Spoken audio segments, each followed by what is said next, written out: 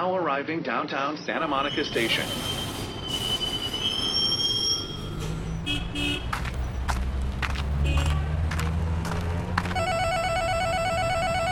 Hey Adam, it's time for Notes on Your Notes.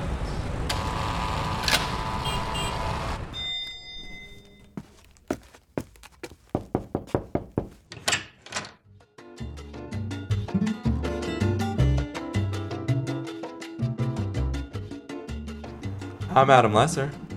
And I'm Joshua Townsend Zellner. Welcome to Notes on Your Notes, a podcast about the creative process and storytelling.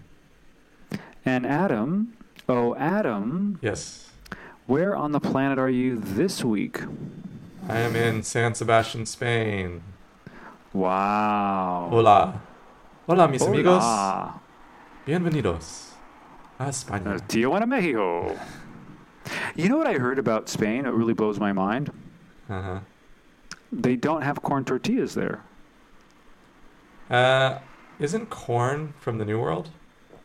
Yes, it is. But, in my naivete, when I went to Spain the first couple of times, I was like, all they had were flour tortillas. And I'm like, what's up with that? They And really then I like was wheat here. Taquitos. And they were like, no taquitos. And I'm like, well, how about some Doritos? And they were just, anyway. Go back to America, you gringo. So what are you doing there? Oh, well, my mother's 70th birthday. This is a celebration. This is a trip that she had wanted for a long time. And so for her 70th, the family is with her in Spain. My mother paints and she loves art. And so she wanted to be... Gaudi, right? So you guys went to Gaudi? She wanted to be in Barcelona to see the architecture of Antonio Gaudi and Picasso's work. And she wanted to come here because this is right near the Guggenheim, Bilbao.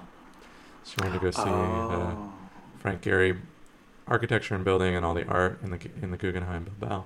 So I heard it was really wild because it's the only thing that's out there. It's like there's nothing. All of a sudden, here's the Guggenheim, and then is that true? That's what I heard. Yeah. So what people tell me is that it was an industrial steel town for a long time, and they somehow then, I'm sure there's a long story, but they obviously convinced the Guggenheim to build a museum there, and apparently a lot of it's been redone. It's just kind of an interesting thing, like from museum perspective. It's like normally museums, we're like, oh, you want to build them in like London or New York or, some big place where lots of people come. But now there's, I guess if you want like unlimited land, like it's probably really expensive to find land to build on. Mm-hmm.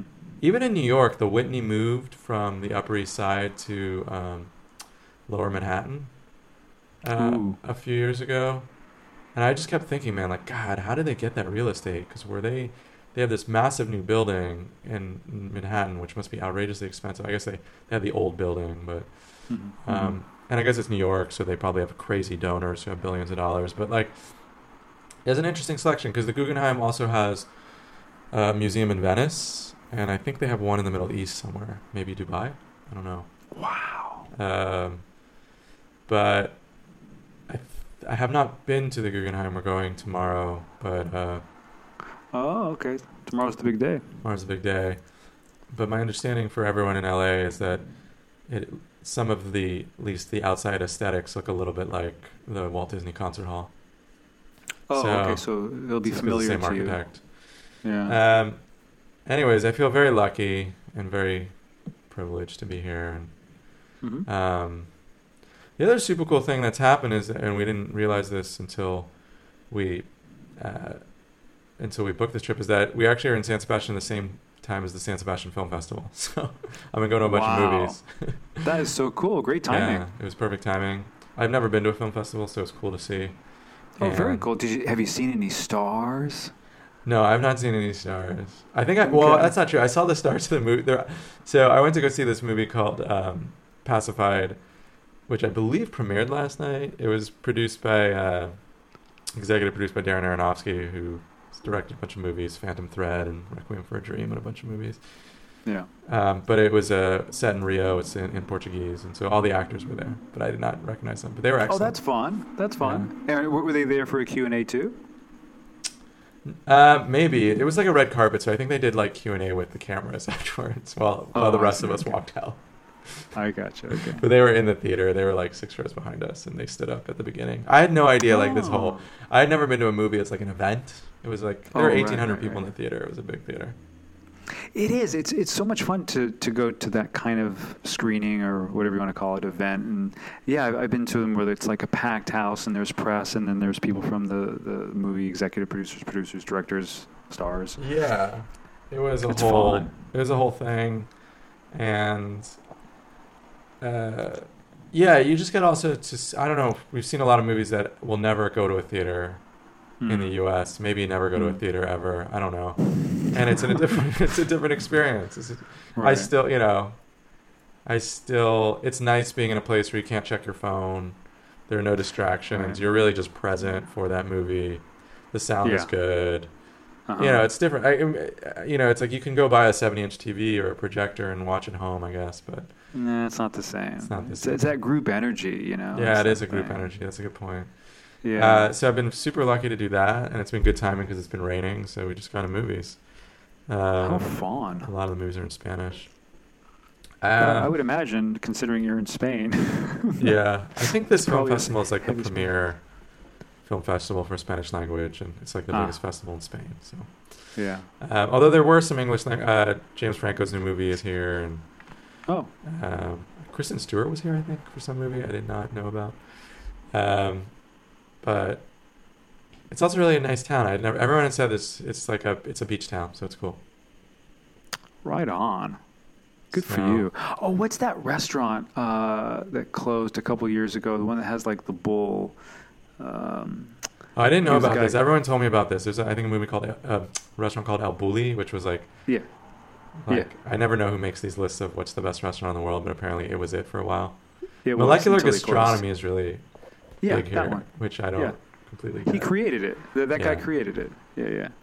Okay, so that's not on the short list. Okay. It's not that. I've not been to any fancy restaurants. They have pinchos here, which are you go into a bar and it's tapas, but they like in a Basque way. So this is Basque country. And yeah, they'll just have like 30 plates, and you just go up and take what you want. But the tradition is like on a piece of bread, and then like whatever they put on it, like cod or egg or whatever they do. They do 30 different kinds. Guacamole? I have not seen guacamole. I would love to see some guacamole. Paella. Yeah, that's cool. And so yeah, I feel super lucky, and I come home soon. And your mom's enjoying the time and going to museums and with her family. I think my mother is having a nice time. I think it's interesting. Like, I was thinking about how you travel and like what's important to people when they travel, and such a nice thing you can do and privilege. But for her, like it's all like she just likes looking at art and architecture. Like that's her. Oh.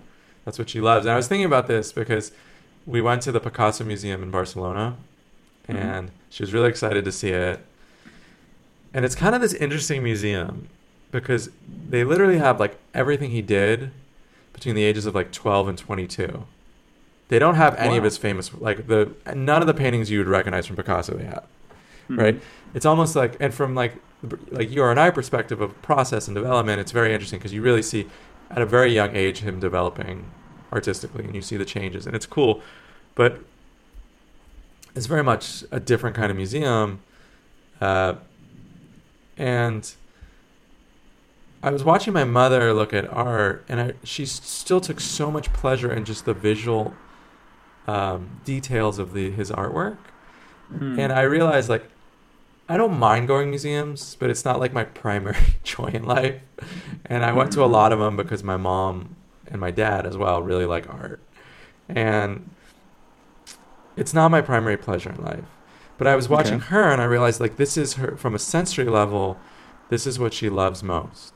And it got me thinking, because I was like, well, what's like most important to me? Like, what is like, and like, what would get me super excited? And I was like, well, I think the auditory sense is much more important to me. Like, I love clearly, right? Yeah, I'm very sound sensitive. I love music. I love audio storytelling. I love audio documentary. I love podcasts. And like that's super interesting to me. And even when I go to movies, increasingly I'm noticing like I'm paying attention to the sound as much as the visuals. Whereas like for me, like looking at a piece of art in a museum, like sometimes it's cool. Sometimes it's like not. I think I enjoy the experience more of just like learning about the artist more than I do actually the art. Like I like learning their story and their history. Oh, so you're the guy who goes around with a little headset on. I definitely get the headset. Auditory thing. I'm the annoying dude with like, heads. Yeah. Talk to me. Tell me about the art. For sure. That's fun. There's something for everyone. Yeah. Are you having a piece of chocolate? Yeah, I'm eating. Sorry. Here, look. Oh no, it's good. Ooh, nice. I got you a bar. 91%. Blanchard. It's a Barcelona chocolate company. I love it. Anyways, it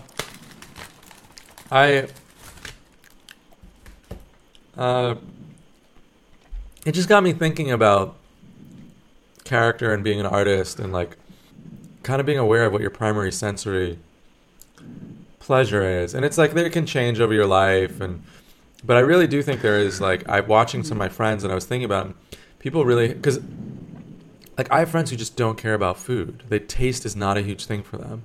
Right. Whereas I have other friends who like they're really sensitive and they really seek out new taste experiences.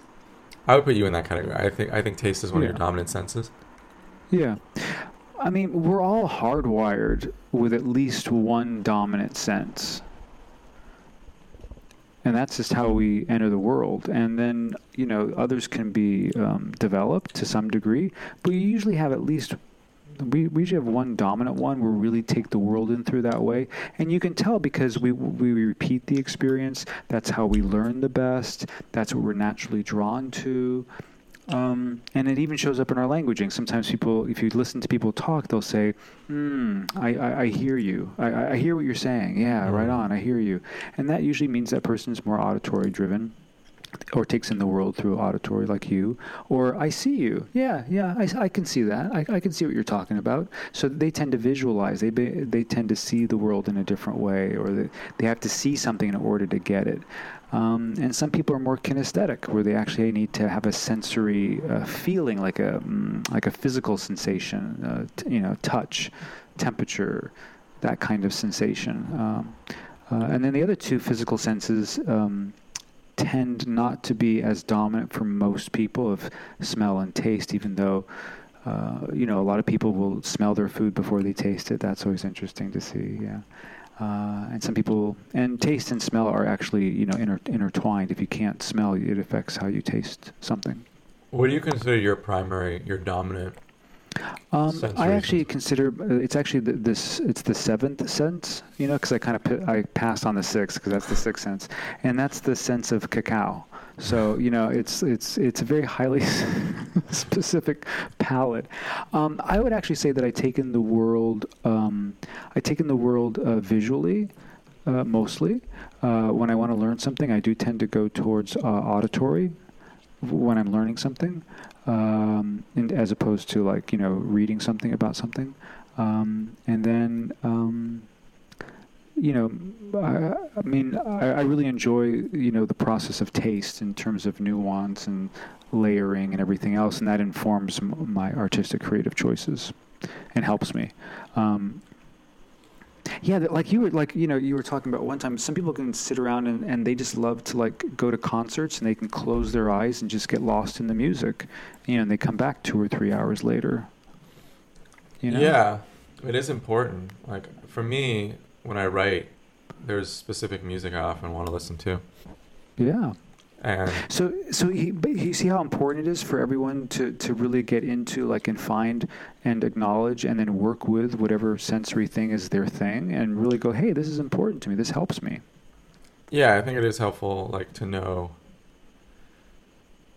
because I think it will impact how you create a little bit. Mm-hmm. I know even when I'm writing, thinking about the sound, I'm thinking about the sound as well. If I'm writing a screenplay, I will think about, okay, what's the sound right here? Whereas some people, I think, just don't think like that. Like they just don't. So, some people will see it. It'll be more visual for them. Yeah. I also think from a character perspective, as you write characters, it's a helpful thing to think about, which is, you know, what is that sense, right? Because like, okay, like even if you take your like traditional American male who just wants to like drink beer and watch football on Sundays, and you look at them and you're like, oh, they're not a particularly sensory person, right? Right, but that's kind of a stereotype. And they're still going to have a sensory input that's preferred over all the others, but right. They're going to tend to be less nuanced. Let's put it that way. Right, they'll be less nuanced. But I'm just saying, like, even if you take that stock character, yeah, knowing what their dominant sense is, for example, like, if actually like taste is important for them, and they have memories of like their, you know, eating ribs as a kid, pork ribs on the cattle ranch, and like that has a deep sense of, you know, home. Like knowing that about that character is helpful. It's very helpful. Like they could sit there and they could chug like half of a sip of a beer and go, "This is horrible," and then give me my real beer or whatever it is. Because even though the taste is still there, it's going to be focused towards whatever it is that they, is in their life. But I agree with you. It's really important to identify in each character that you're developing as a writer, or if you're an actor playing it, is what is their dominant sense, and it may be different than you, the artist's dominant sense, and to work with it. There's that movie with Al Pacino called Scent of a Woman. Yes. That's a great example, Joshua. I was a big fan of that movie growing up. Yeah, so what was his dominant sense? Dominant sense was scent, right? Like there are all these scenes where he knows woman's perfume. Yeah. And there's that famous ballroom scene in New York City where he tangos. Yeah, can't remember the actress's name, but yeah, he's somehow memorized and he knows the world that way. Yeah, he's memorized the perfumes of all these different women. Yeah. So it's really important to really tap into that for your characters, and that's how you can differentiate. Because sometimes voices or character styles or speech patterns can sometimes bleed or blend. But if you have this sensibility and you bring this to your work, you can make some more interesting differentials. 100%. 100%. Well, I love how you observed all that from just watching your mom. You were observing your mom observing art, and then you created more art from the observation of her watching her art. That's fantastic. You know what it is? It's like, how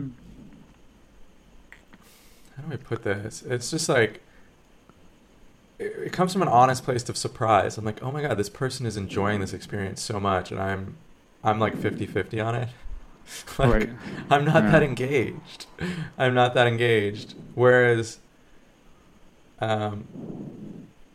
like movies, take for an example, like I love going to movies, and I think that's part of it. I was curious, we didn't really talk about this, but like one of my sensory things I'm drawn to is story.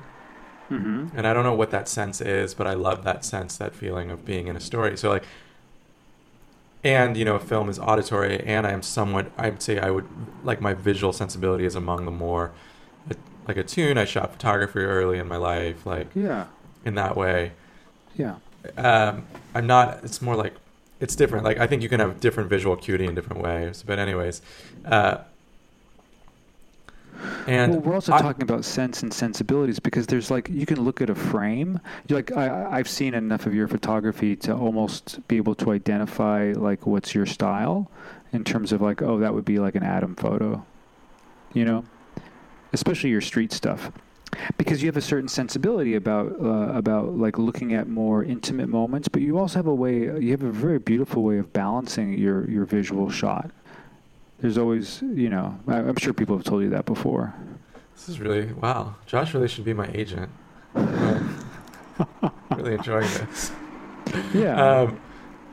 That's very sweet of you. Like that one I can think of. Photography is like the thing that like I did before I did everything else. Like I was shooting for my college paper as a photojournalist, and like, but like, and then I just continued doing on the side. But like, I guess, right, we have like different. Whereas like looking at paintings and sculptures, I'm like, oh, less of a thing for me. But like, I guess where I was going with that was like, I will go see like a lot of just like movies just to see what it's about. Mm-hmm. Because I'm curious about story, and like I'm interested in the sound, and I'm starting to pay more attention to the visual aspects of it, which I never really did as much. Like I think never consciously did it. Whereas a lot of my friends are just like, no, like why? Like it's like, and it's looking at my mom. My mom will just go look at something because she's interested visually at something. She'll just go like, oh, I'll go look at this painting. Whereas like I'm like, I'll go look at this story out of curiosity. It's like you're so engaged with that sensibility sometimes that you're just curious about it, and because it has the potential to be interesting and complex and pleasurable. So I'm going to look at it from a slightly different point of view, which is because I'm so interested. Because it takes up so much of my bandwidth that I'm drawn into it. I'm inexplicably drawn in. I cannot not. And because of that, I also am able to recognize the patterns and the nuances that are within that form and have a different level of appreciation. Like I know people like you, for instance, when you go to a feature film, you will be highly tuned to the soundscape. And then some people will be more attuned to the visual. And then some people I know, when they go to a movie, they're going for the soundtrack. Mm-hmm. And so I feel like that's one of the magical things about feature films is that film actually incorporates all of it. I'm always kind of jealous of my friends. I had lunch with a friend recently who's made a couple documentaries and worked in TV, and she said that like she just sees the shots. Mm-hmm. Like she's going and doing this short doc right now, which sounds like it's gonna be fucking amazing. And like I'm so jealous because like before she goes out, she's seeing all the shots she wants already. Like she knows, and I'm like, I wish I thought like that, but I don't. Like I don't, and I'm like, well, maybe I could, which is weird to me because I don't think like that. But when I shot street photography for that period, I was always looking to frame something, and I pay a lot of attention to light, but I also like, that's like a whole other level of where she's like, these are the shots I need in a narrative sense to tell the story. Like she's thinking this shot and this shot and this shot, and I don't think like that. And I've heard Michael Bay actually weirdly say the same thing. Yeah. But he was talking about how bad his memory was, I think, in this interview. He was like, yeah, my memory's really bad, but like, I can't remember what I did yesterday, but if you ask me for like the opening, 100 shots of this movie I made 8 years ago, I can remember them. Why? Why? Because he cares. Right. He cares about that, and the actual element of caring is what makes the imprint. And you're absolutely right. I'm going to go with what you're talking about, which is this thing of like, you have a different sensibility in terms of you're looking to capture that which is, and as you capture that which is, you want to capture it in a way that's going to be dynamic in terms of its framing. These other people, a different thing. Yeah. It's a whole different thing. These other people are like, okay, I have this story to tell, and so now I need to create the shot list of how it's going to roll out. And so they're more methodical, and they're more planning. They're and they're less I don't want to say less intuitive, but it's interesting because I was thinking about it because I think in some ways it must be like an intuitive thing for them. Sorry, because I was listening to her talk a few weeks ago, and I think like it's actually more structure. You think it is? It's like a structured shot list going into a shoot like that. Yeah, because there are certain people like some people actually think in schematics. So it's like she's storyboarding in her head. Yes, and that's not my brain set either. Like, I don't know about you, but for me, I don't think that way. I don't. Those little drawings of like how to wire something and everything's on a straight line. I think they're called schematics, right? Yeah. Yeah. Some people think that way, and I'm like, wow. It's not right or wrong. It's just that's how they're hardwired. And for you, I want you to celebrate your hardwiredness, and go deep on what it is you're into. Yeah, for sure. I thought it was really interesting what you shared earlier, which is that when you're writing or something like that, which is a certain medium, but you're still drawing on your sound. Like what's the rhythm? What does it sound like? All those things will be important to you. as part Oh of your yeah, sensibilities. I wrote a draft of a novel primarily to one album. Mm-hmm. Mm-hmm. Yeah. To Van Morrison's Astral Weeks. I mean, I'm curious But for e- you, Joshua. Like, has But even the your rhythm, is going to be interesting to you. Like I've worked with you a few times, and I know that you're like that doesn't feel right. The rhythm's a little off in terms of the language, and so yeah. you're tuned to that. Yeah, it's interesting. Yeah, where there's other things I just am not smell and taste. I've had to really actually weirdly work on.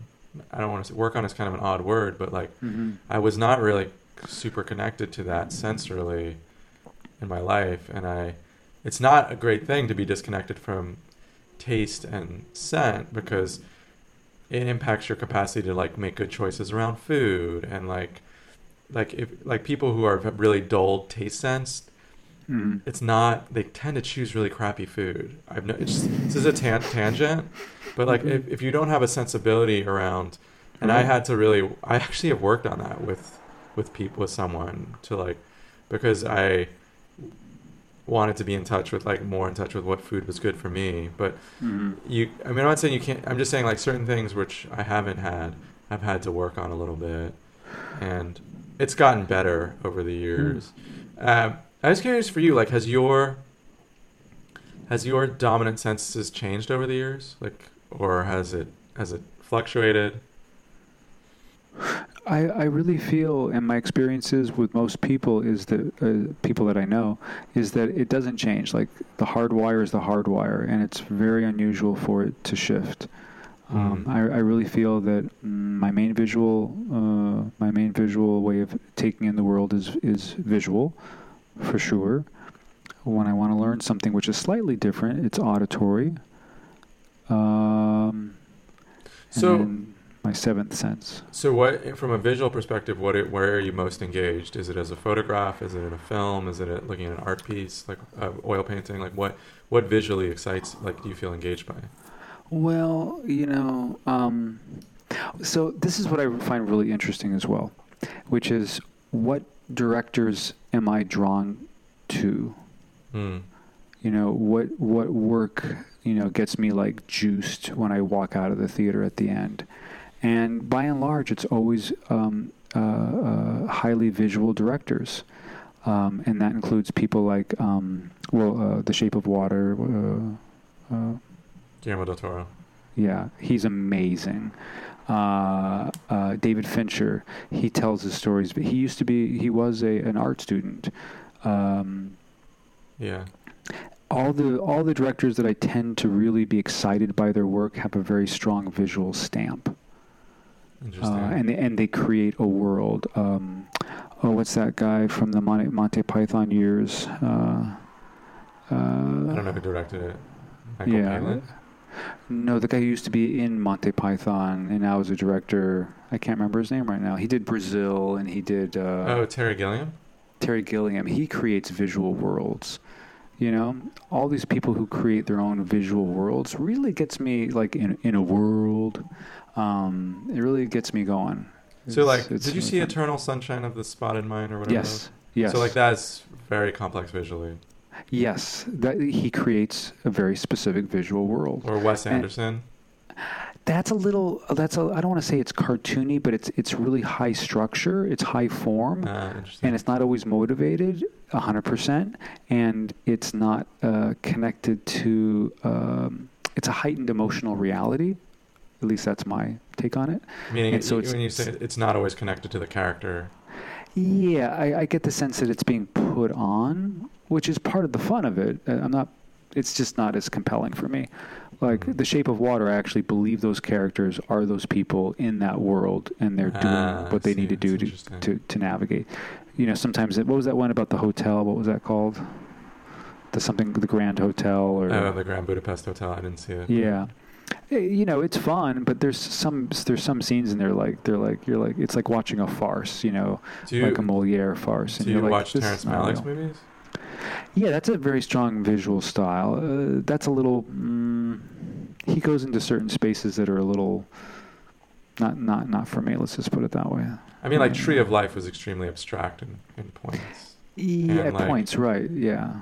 Thin Red Line was a bit more narrative. I mean, it's just like those. I mean, this is like the world of filmmaking where you can be extremely visual. And I as you're talking, I'm wondering, because TV has been a less visual medium. It's more about writing and story, I feel like.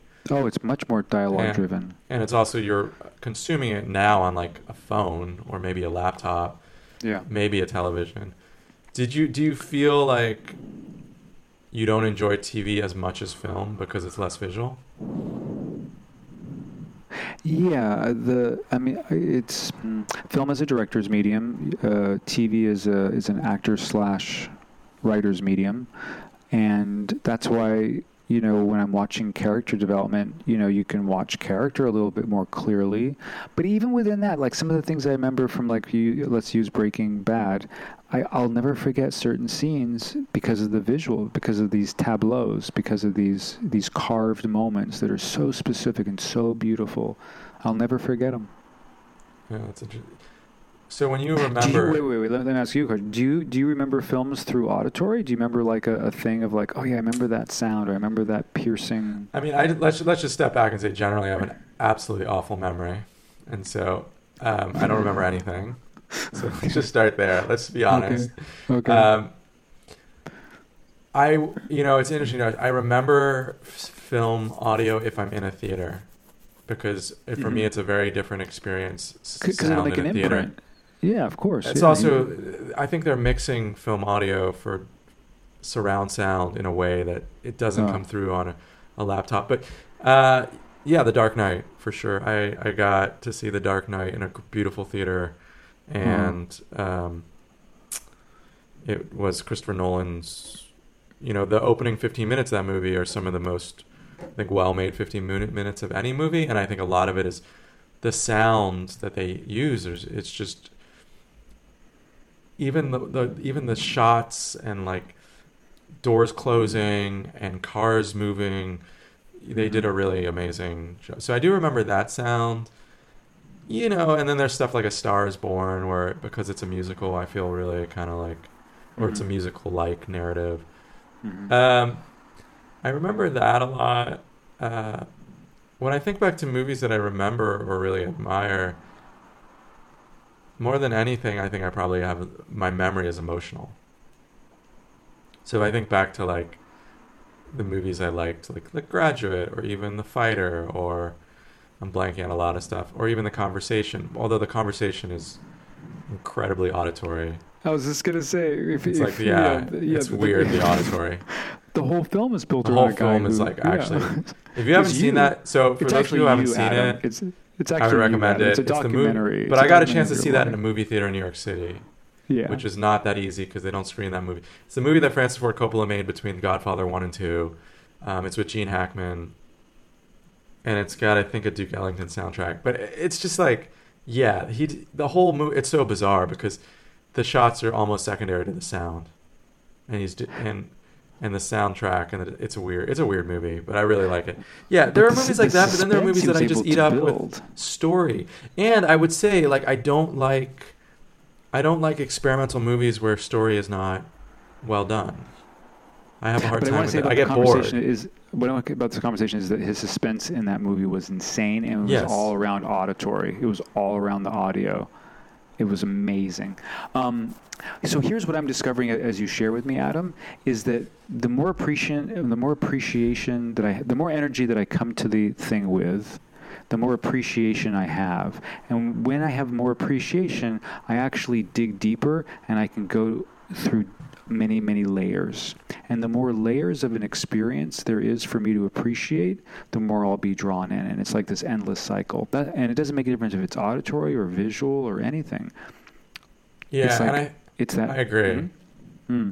And I think the trick is, as a human being, for me, I would say, is not to become overly conscious of it, but usually just have it be organic. Like, just more like you become more heightened in your sensitivity and what you notice, without being unable to enjoy the experience. Because sometimes I've noticed, from a story perspective, like sometimes I end up going to movies and I'm like, this is going to happen and this is going to happen. Because you just see everything being set up. And it kind of takes the fun away. And what I'm going for in my own life is to be able to be both in the present moment, enjoying it, and on a very unconscious way, noticing it, but noticing it not in a super unpleasant conscious way, but noticing it in a play where I'm just more sensitive so I can enjoy more of it. I have a strong point of view on that, and I feel like it's 100% okay to be able to break it down in its most nuanced form on a technical basis when I want to. And then yes, it's wonderful to have the ability to be able to drop all of it and enter into a film or a piece and go for what I call go for the ride. Do you think it's possible to do both At the same time? Yeah. No, because one is you're observing technique, on the other side you're in it, and if you're truly in it, then you're not observing technique. I think that's true. So simultaneously, no. But can you? I wish I could parallel Sure. process. There you go. Mm-hmm. Yeah, I'm working on bilocating. Nice. I'm just saying, when we enter the singularity and my brain is Yeah. uploaded to the internet, Yeah, I think I'll be able to parallel process. I'm working on parallel parking. Oh, Ooh. but yeah. But I feel like you can do. You can also watch a film a second time too. That's true.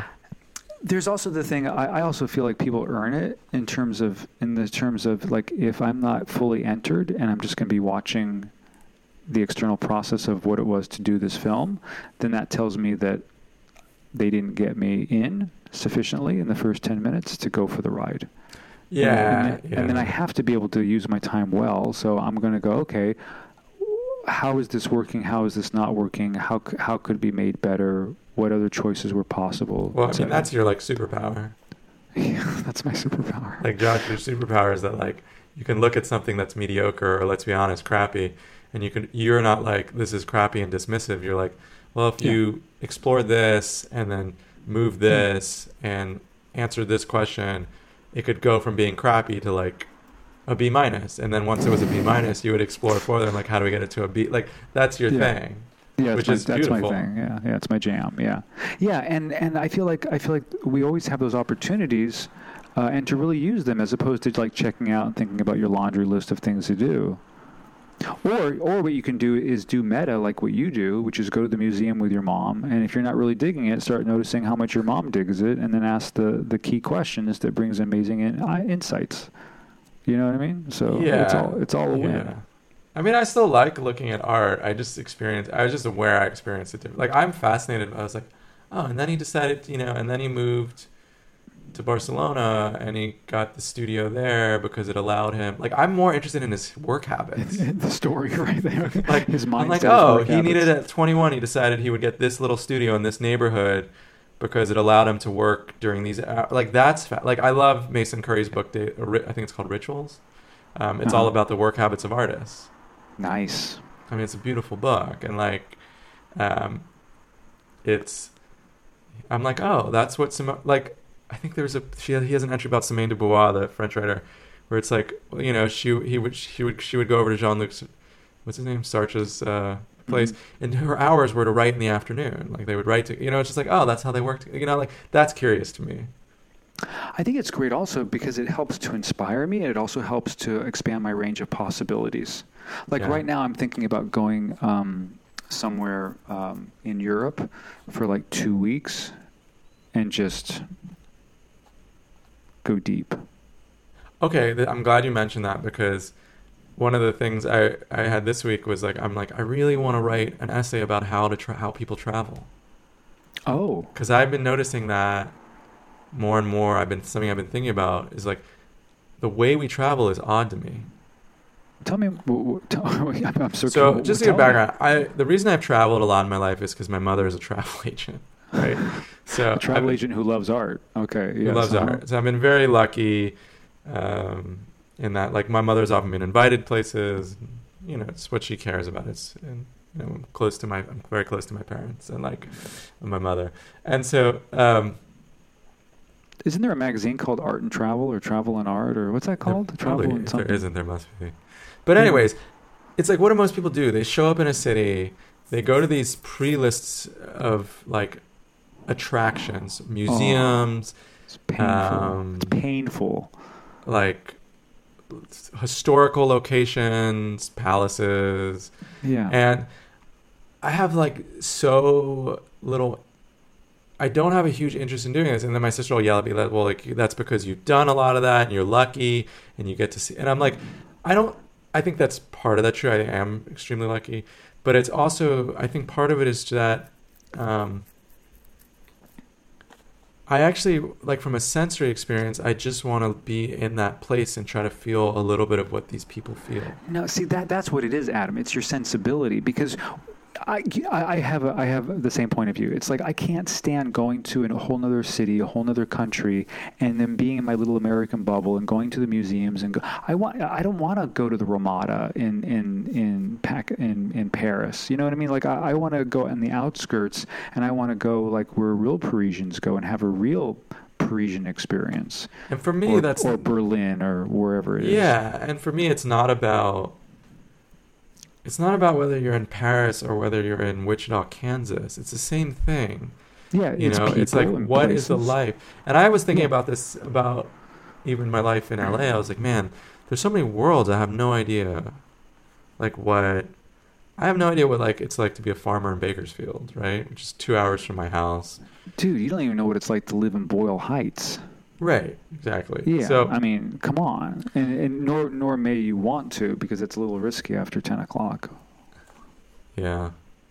So anyways, I've been thinking about like how we travel and what people want from those experiences, and even why people travel in the first place. Because it's a modern phenomenon, I think, to some extent. This whole idea of taking a vacation, I think, is a pretty new thing. The last couple 100 years, for sure. Yeah. Although it seemed like people always wanted to explore. There was always a human desire. I got a good deal on a weekend rate in Bakersfield at the Holiday Inn. Should we do it? Yeah. Should we do it? All right. You know there are no Airbnbs in Bakersfield?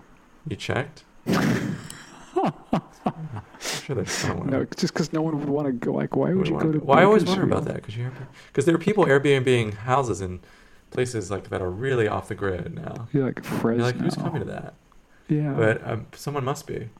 This is a little bit of a tangent, but yes, it relates back to the issue in this episode, which is like, what are you looking for when you travel? And like, I think what you look for when you travel is a little bit of a function of this sensory. Because I have friends, when they travel, it's just a list of restaurants. See, it really does. Not even fancy restaurants. Like they're going to Nashville and they want to try Nashville hot chicken, and they want to do biscuits here, and they want, like that's their whole itinerary. Oh, it's totally what they're tuned to. Absolutely. Like I want to go to the state of Oaxaca in Mexico, just because I love Oaxacan Mexican food, and I want to go to where it originates from. The guacamole, the mole, the clayuda, the nopales. I think, yeah. And so that has to do with sensibility. Some people are totally into museums, so they'll travel all over the world just to do visuals, like your mom. There's some people that are totally tuned to music, and they want to go to Vienna or what's the other place called? Another place that's famous for music in Europe, and they want to go. They want to go for all the concerts and the music. And so, yeah, you're absolutely right. Our sensibilities drive us to go on vacations and have, what would you call it, adventures. And I think there's also on the other side of it, it's like our cravings also, I think, will impact where we go. I think about Las Vegas a lot. Like, people go to Las Vegas because they want a really specific experience. They want the experience of gambling, they want to see shows, they want food, they want a rush, usually an adrenaline rush, because there's something around Vegas, around a heightened experience. So that would be kinesthetic. That would be a kinesthetic person, someone who wants to have that feeling of, like, gambling is very kinesthetic. That's interesting. I never thought about it. Going and doing, like, jumping out of airplanes or a balloon ride, that's very kinesthetic. Yeah. Swimming with sharks, that's very kinesthetic. Some people need to have that kind of experience. Yeah. I like to swim when I can. I like to be in water. It's so much fun. We went from swimming with sharks to, I like to swim. I like to be in the tub. I like to be in my bathtub. But yeah, so know it for yourself. Here's my takeaway: is know it for yourself as an artist, and really double down on it to let it help you and inform you as an artist. And then also, when you're working on narrative with character, make sure to assign your characters, to give your characters more character, more bass. How are they different than you? Like, where are they tuned? And then make sure that shows up in in the script or the narrative. I love it. Your dominant sensory input experience. And if I may, Adam, we have a lot of offerings this at this time of year because October is crazy. It's our 2nd year anniversary, October 20th, downtown Los Angeles. 2nd year anniversary party. People on stage telling stories. Excellent vegan food. Friends, family, other writers, artists. Come hang out. Come talk to us. We'll talk to you. We're friendly. The amazing Anne Randolph is scheduled to be there. I mean, we're honored to have her. Wow, that would be special guest. A super special. Special guest. Anne will be there. And I'm teaching on Monday and Thursday nights in Los Angeles. So if you're in Los Angeles and you want to come in for a class, DM me, hit me up. Yep, Josh is an amazing teacher.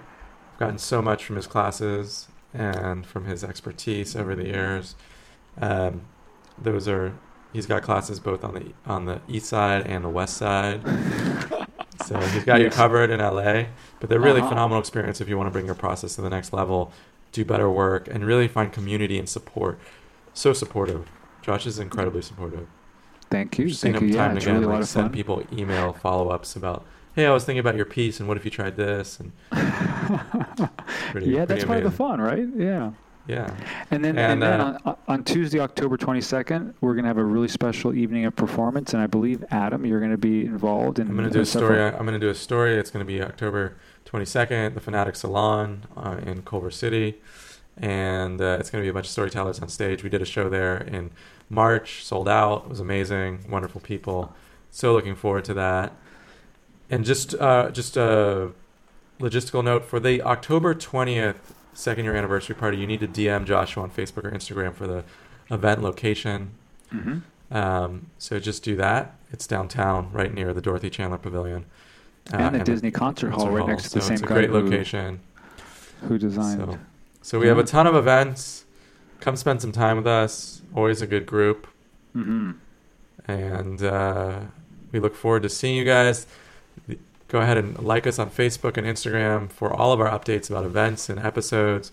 You'll love it. Email us notesandyournotes@gmail.com if you have an idea for a show that you want us to get into.